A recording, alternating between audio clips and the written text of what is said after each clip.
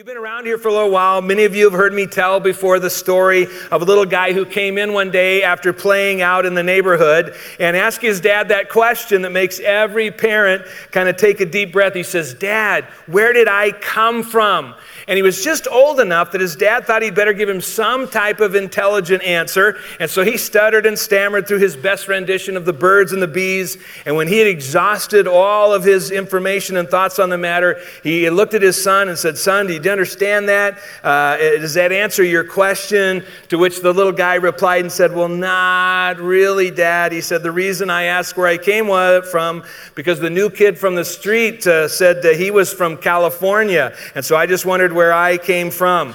And so just note to parents there, be sure you're answering the correct question that your children ask, because it might not be exactly the question that you thought. But I say that because it's that question, where did I come from?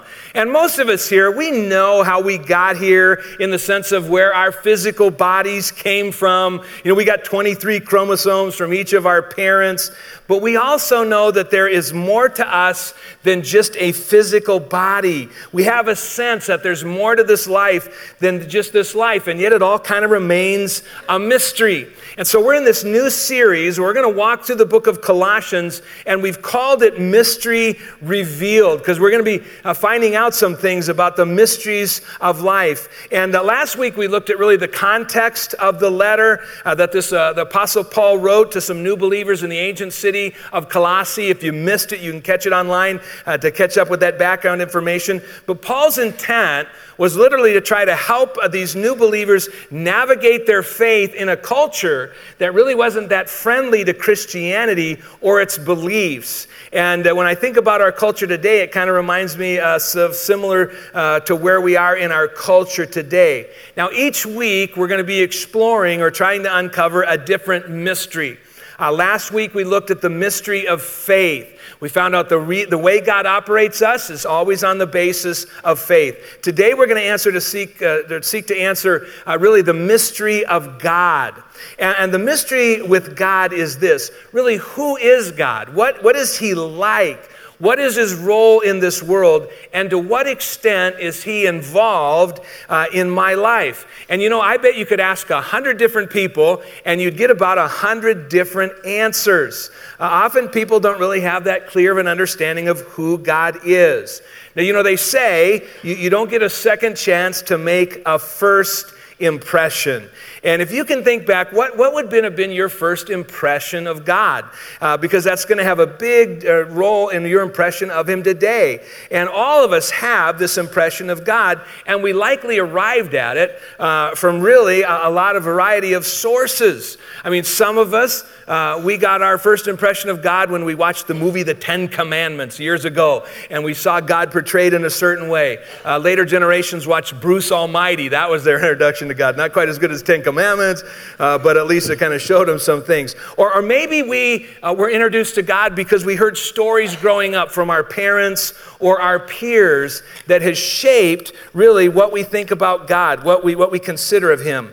And when I think of that, what I've found is that many people are really more afraid of God than they need to be. Now, to a certain extent, there does need to be a healthy fear of God, but often we think of Him in a fear that isn't very healthy.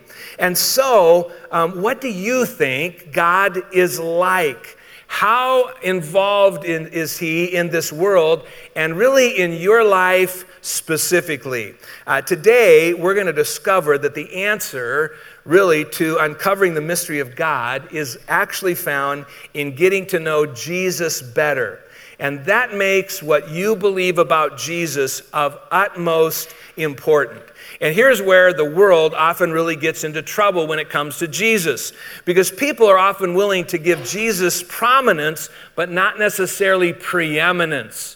They'll make Jesus prominent. They'll say he was a very important person who lived, but they don't want to give him preeminence. And preeminence just means that Jesus should be at the top of whatever list you're making and of greatest importance. And see, most everyone on this earth, they would believe that Jesus was a real person, and he really walked this earth, and he did some good things while he was here, that he was probably a great teacher, but that's all. And a lot of people, we can look at some other religions that actually think the same way. For example, Islam. They believe in Jesus, but that he was only a prophet of Allah who was then superseded by Muhammad. We could talk about Buddhism. And Buddhism, they believe in Jesus. He's just not recognized as kind of a deity. We can talk about Hinduism or New Age. And Jesus in Hinduism is seen as kind of a spiritual master. But instead of being preeminent, he is just one of many gods. And even one of our sister faiths, that of Judaism, they look at Jesus differently. Jesus is not divine. He's not the Son of God. He's not the Messiah at all. And there are even groups today that would like to align themselves with the Christian faith that will give Jesus prominence, but they don't grant him preeminence. The Jehovah's Witness, for example, ever had one of them knock on your door?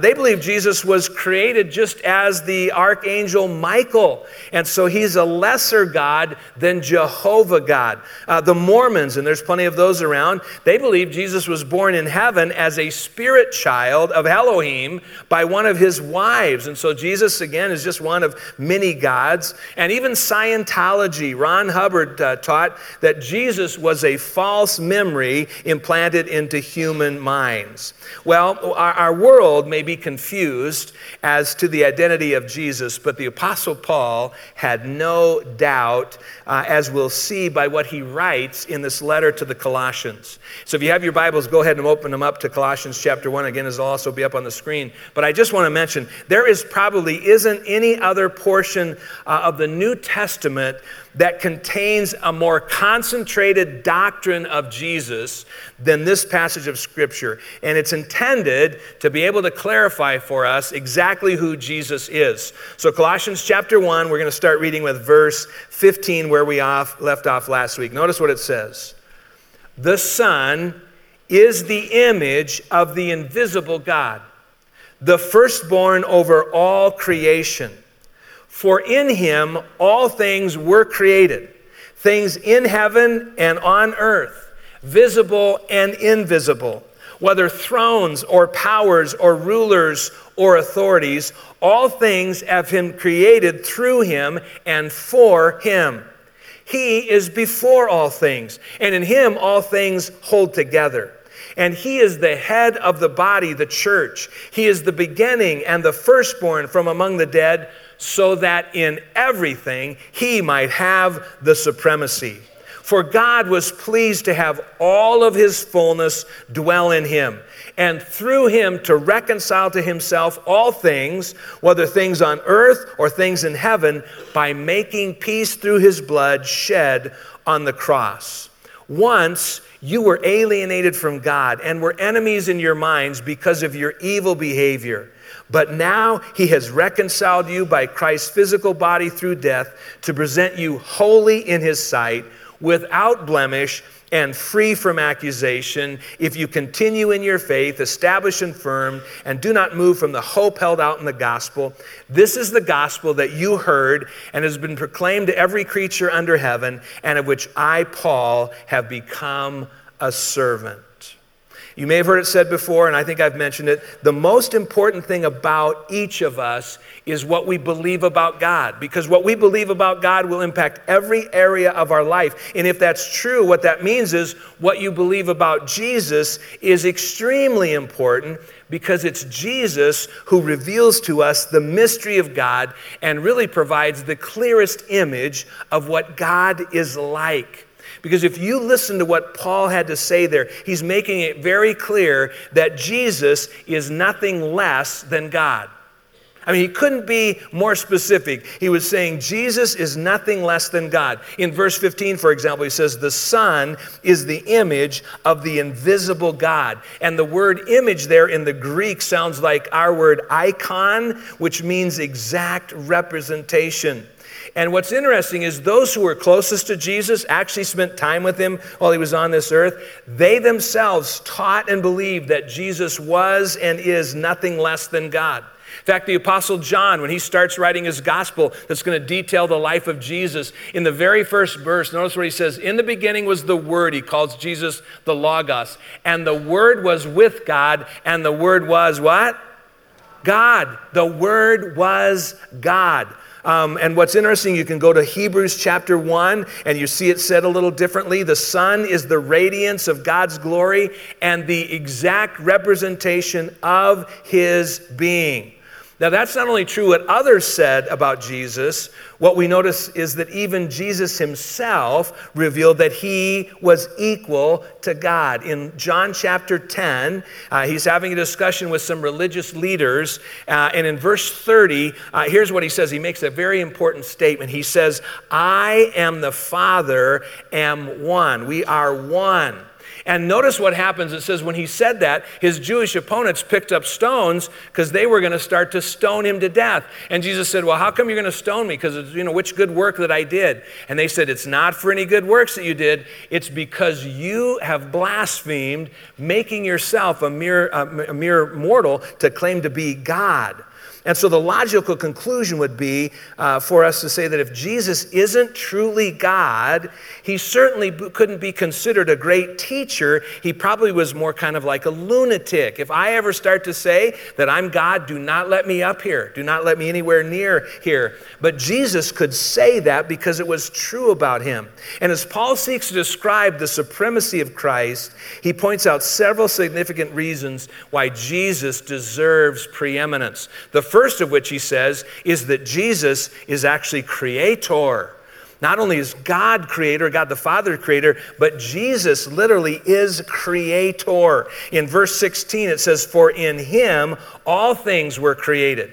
And not just things on earth, he says, also things in heaven. And not just the things that we see, but also the things that are invisible. And so Paul's making it clear that any created thing in the universe had its origin, was created by Christ. And that's important to note because that also means angels and demons. Because in the time that this was written, a lot of people are saying, well, Jesus was pretty special, but he was just one of God's angels. And Paul's trying to say, no, he is far superior than the angels because he actually created them. And then we go back to John chapter 1, and John has it clear to say too. He says, through him all things were made, and without him nothing was made that has been made. So let's try for a moment just to picture what that means if Jesus is creator. And to do that, I want to just take us back to the book of Genesis, the creation story. In Genesis 1:3, it says to begin with, and God said, let there be light, and there was light. That's the power of a creator. And I want to remind you, if that's true, Jesus was in that. And he was in every other piece of creation. So folks, it is no wonder that while he walked on this earth, he could command the winds and the waves, and they would literally obey him because he is creator. And that's why diseases and death fled from him. It should also come as no surprise that he could do things like walking on the water, as well as heal the sick and raise the dead. Because if he was able to create all of that from nothing to begin with, it's pretty easy for him to have complete control over any and all of it. Now, you know what? You've been required so far to listen to a lot of words about creation. And so I thought it might be helpful just to take a little break for a moment and remind ourselves, really, of the beauty of the creation that Jesus made. And we're going to start with the picture right here from Colorado. And I want you to think about that maybe in a different way and remind yourself, you know what? Jesus. He made that. That's the Maroon Bells, one of the most photographed places in all of Colorado. Let's go to the next picture. And maybe you've seen beautiful sunsets like that. And we see the beauty of that. And when you're in awe of the creation, what we need to remind ourselves of, that should help us to be in awe of the Creator and not worship the creation over the Creator. And then we've got another picture here. And I think, man, isn't that amazing? All the beauty that God created, from flowers to trees to all of those different things that he's provided. And then the beauty of the creation of animals. Look at this next picture. And this is just a tiny sample of some of the amazing animals that God created. And folks, we know that's just a drop in the bucket of the variety and beauty of God's creations. I mean, scientists have recently estimated that there are 8.7 million species on this earth. Now, I think he created some very beautiful things, but there's also some animals that he created that I think show, he just wanted to have a little fun. I mean, if there's anything that tells me, God has a lot of beauty, but he also has a sense of humor. Look at the nose that he gave that guy up there. I mean, he says, hey, we're gonna a little fun with this guy. So he's got humor, but just the creativity of what God's created. Now, Paul continues to prove his case for Christ's preeminence by not only saying that he's creator, but Jesus is actually the head of the church. He's the head of the church. In verse 18, it says, he is the head of the body, the church. And this wasn't just some isolated case. Paul wrote the same thing to believers in Ephesus, reminding them that, folks, the church belongs to Christ and should be serving his purposes alone. In Ephesians chapter 1, it says, and God placed all things under Christ's feet, appointed him to be head over everything for the church, which is his body, the fullness of him who fills everything in every way. And I want to pause for just a moment and just remind you, it is so important for us to keep in mind that it is Jesus who is the head of the church, and not any earthly leader. Because what happens today is a lot of times people elevate leaders in the church, and I've seen so many people who've had their faith shaken because they were disappointed or disillusioned by an earthly, leader of the church. In fact, just recently, the character of a couple of more prominent Christian leaders came really under question. And these were individuals that I highly respected. And it was so disappointing to hear what I heard from them. But I was reminded that should not affect my faith at all, because Jesus is the one who is the true spiritual leader of the church, and he will never disappoint. Now, I want you to notice as it goes on in verse 18, it says not only is the head of the body, the church, notice it says he is the beginning and the firstborn from among the dead, so that in everything he might have the supremacy. And in that paragraph we read, you hear that statement a couple of times, the firstborn. And I just want to point that out because a lot of false teachers who don't believe in the deity of Jesus would say, well, there's an example. He's called the firstborn. So really he is just God's child. He hasn't been around forever.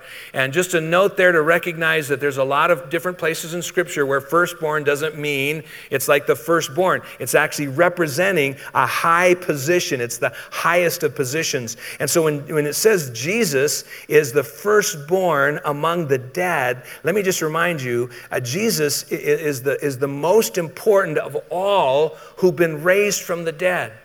And that's because the resurrection of Christ was the first of its kind.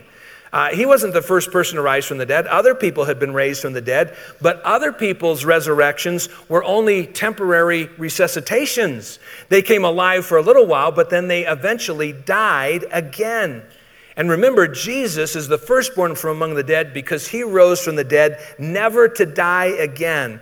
And that proves his power over death, which holds eternal significance for each of us, because without his resurrection, there couldn't be any eternal resurrection for us or anyone else. So not only is the head of the church, Paul goes on to say he should be supreme because he's also the source of reconciliation between us and God. In verse 22 it says, but now he has reconciled you by Christ's physical body through death to present you holy in his sight, without blemish and free from accusation.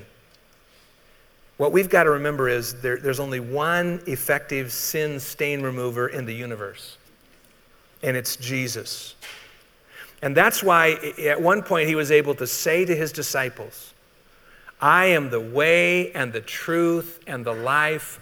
No one comes to the Father except through me. Now, a lot of people have heartburn with that because people say, well, hey, that kind of limits who it's available to, and that's not true. It might be a narrow door, but anybody who wants to can actually access that. And so just a reminder as we get started again, going back to the fact if Jesus is all those things, creator, head of the church, source of reconciliation, if he is who Paul says he is, then Jesus plus nothing equals what? Everything. Now, I just want to pause and reflect for a moment. There are a lot of things that you and I theologically can disagree on that it doesn't really matter. I know people that want to talk about, arguments for the end times being one way or another. And what we say about that, it really isn't going to affect how God does it. He'll do it how he chooses. But let me just say, what you believe about Jesus truly matters. It's significant. And that's because what you believe about Jesus determines whether or not you can be reconciled to God. But we're talking today about the mystery of God, and so I want you to think about this, because what you believe about God may determine whether or not you want to be reconciled to Him. Which brings me back around to this thing we started with, the mystery of God.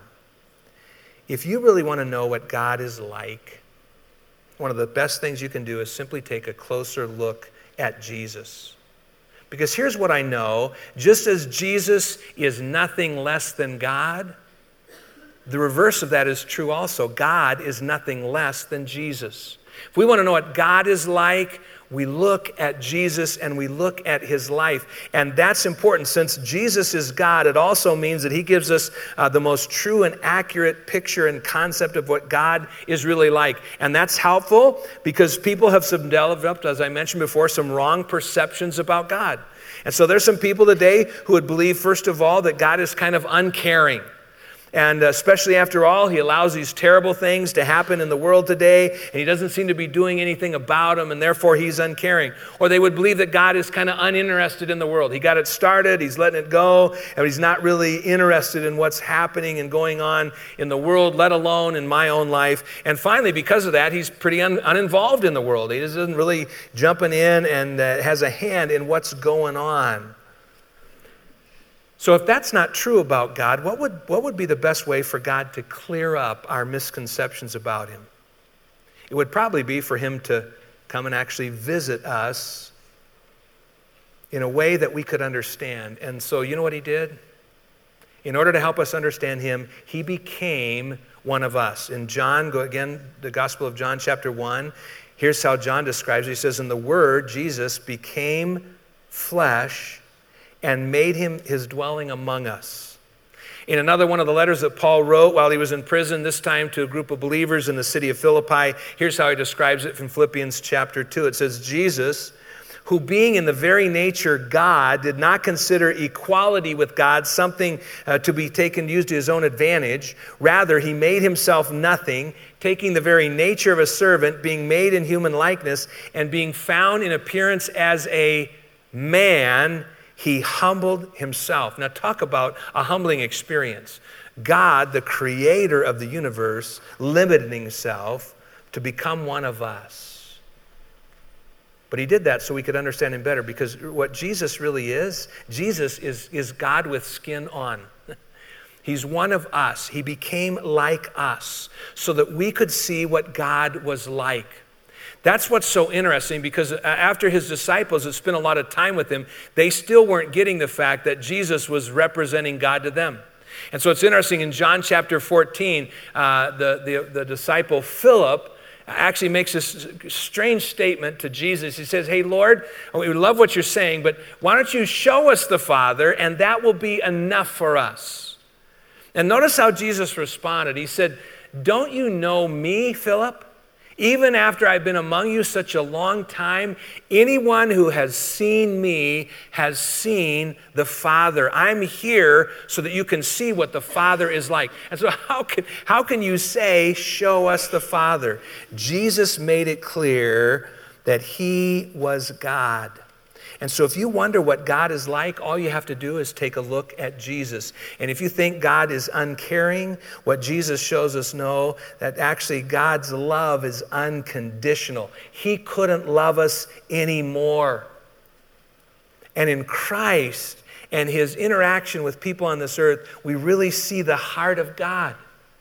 I mean, it's whether Jesus is weeping at the grave of His close friend who's died, or Him taking time with the little children who other people said were of no consequence, or hanging around the sick or those of the misfortunate, or even actually grieving over the city of Jerusalem. In Luke chapter 19, it says, as Jesus approached Jerusalem, He saw the city and He wept over it. And He said, "If even you had known the day this would bring you peace, but now it's hidden from your eyes." I want you to think about, when you see Jesus weeping over that city, who does that represent? That's God loving those people so much, He's weeping over them. And whatever we see Jesus, what He's doing, we're witnessing the heart of God. but probably in no better way than when God sends Jesus to the cross. And in Romans 5:8, his unconditional love is expressed so clearly there. It says, God demonstrates his love for us in this: while we were still sinners, Christ died for us. So what you need to recognize is that you don't have to change in order for God to love you. And there's a lot of people that struggle with that today. They think, you know what, God's not going to love me till I get my act together, till I shape up my life or become better. You don't have to change in order for God to love you. Now, where the change comes is when you finally decide to love God back. That's when there's going to be a change in your life. You're going to say, you know what? If I love God, I probably need some change some of the things about my life. But the good thing about that, that's an entirely different motivation, one that doesn't bring about any resentment because it flows out of gratitude for God. And so God is not uncaring at all. He proactively is loving toward us. Also, God is not uninterested. His attention on us is unmistakable. He knows what's going on. And let's face it, the more we learn about the immenseness of the universe, and every day they're sending back these shots from these telescopes that they've sent out there, and they're discovering billions of more galaxies. And the larger it gets, I think sometimes the harder it is to believe that God could have the bandwidth to actually pay attention to all the details of our lives. And yet, that's exactly how Jesus portrays God's awareness of what's going on. And this isn't just a good teacher saying this. Remember, this is Jesus, who's God, who's part of creation. In Luke chapter 12, I want you to notice what he says. He says, are not 5 sparrows sold for 2 pennies? And figuring in for inflation, I don't think they would sell for much more than that today, would they? I mean, could I get a nickel for 5 sparrows? And yet notice what he says, not one of them is forgotten by God. I mean, knows when the sparrows fall. And then he makes it really personal. He says, indeed, the very hairs of your head are all numbered. Now, on some people's heads, he doesn't have to count quite as high. But he's keeping track. And so he says, you know what? Don't be afraid. You are worth more than many sparrows. God pays attention to every detail in your life. That's what Jesus reveals. He's not uninterested at all. And he's also not uninvolved. God's participation in our life is unfathomable. I wish we had time to go in more to it, but let me just say, God is always at work in your life. And you know what he's always trying to do? Bring about what's best for you. And the reason we know that is because in Romans chapter 8, verse 28, the Bible says something that some people just cling to, other people struggle with because they know that not everything that happens is good. But notice it says, and we know that in some things God works. No, do we know that in a few things it says that in all things God works for the good. It doesn't say that all things that happen to us are good, but God is at work. He's participating in lives for the good of those who love him, who've been called according to his purpose. And sometimes he does things that we like, and other times things that we don't understand. A friend of mine recently shared an answer to prayer about her father's cancer being in remission. But I really, as she expressed it, I appreciated her trust in God. Because here's what she says. She says, well, I always know that God always answers prayers, but it's just that sometimes he answers them in a way that I agree with, and sometimes he has something better in mind. And that's the challenge for us. Maybe for you today, you're looking at the situation that you're in and wondering, well, is God really participating in this? Is he helpful in this? And here's one of the things that I've learned in life, is that whatever God allows, he is able to redeem. The problem is he usually redeems it after we think he's going to redeem it. Down the road, a long time from here. We can't see tomorrow, but God already has, and he is involved. He's currently working even behind the scenes in your life. So let's wrap it up. What's your takeaway for today? The mystery of God. What does Jesus reveal to us about him? Well, it's interesting. In Hebrews chapter 1, as it gets started, verses 1 and 2, the writer there says, in the past, God spoke to our ancestors through the prophets at many times and in various ways. And if you've read the Old Testament, you've heard those messages. But notice he says, but in these last days, he's spoken to us by his Son. And so my question today would be, what is God trying to communicate to us through Jesus? What does he want to say about what he thinks of us and what he thinks of our lives and what he thinks of who we are? And I'm pretty sure the message God wants to communicate to every one of us is, I am for you. The message every one of us needs to hear above everything else today is just God saying, you know what? I am for you. I'm not a God who wants the worst to happen to you. I'm a God who wants the best to happen to you. And if you'll trust me and you'll walk with me through life, you'll see some amazing things happen. And so I want us just to wrap up our time today with us making a statement together. And the statement I want us to make is, God is for me. And some of you are going to say that today and you're going, I really believe that. I've seen God at work in my life. Others of you are going to kind of like, I don't know really. But the message that Jesus gives us is that he is for us. And so I'd like for you to just say it all together. God is for me. Are you ready? God is for me. He loves you more than you can know. Let's pray. Father, we're so thankful for letting us really finally see exactly what you're like in your Son, Jesus. Help us to trust how Jesus lived, what he said, what he did, and to see that that's really the picture of who you are. We've gotten so many different ideas in our head about that. Thank you for the clarity that Jesus brings. And I pray for hearts that are here today and they're just wondering if you really are for them, if you love them and care about them. And so I pray that you'd reach into some hearts today and help us to be able to know that you're a God who is not absent from this world, that doesn't care about this world, but that loves each one of us deeply and wants to be in relationship with us, so much so that Jesus came to die for our sins. And I pray that we'd be able to live in a way where we trust that you ultimately hold it all. In Jesus' name we pray. Amen.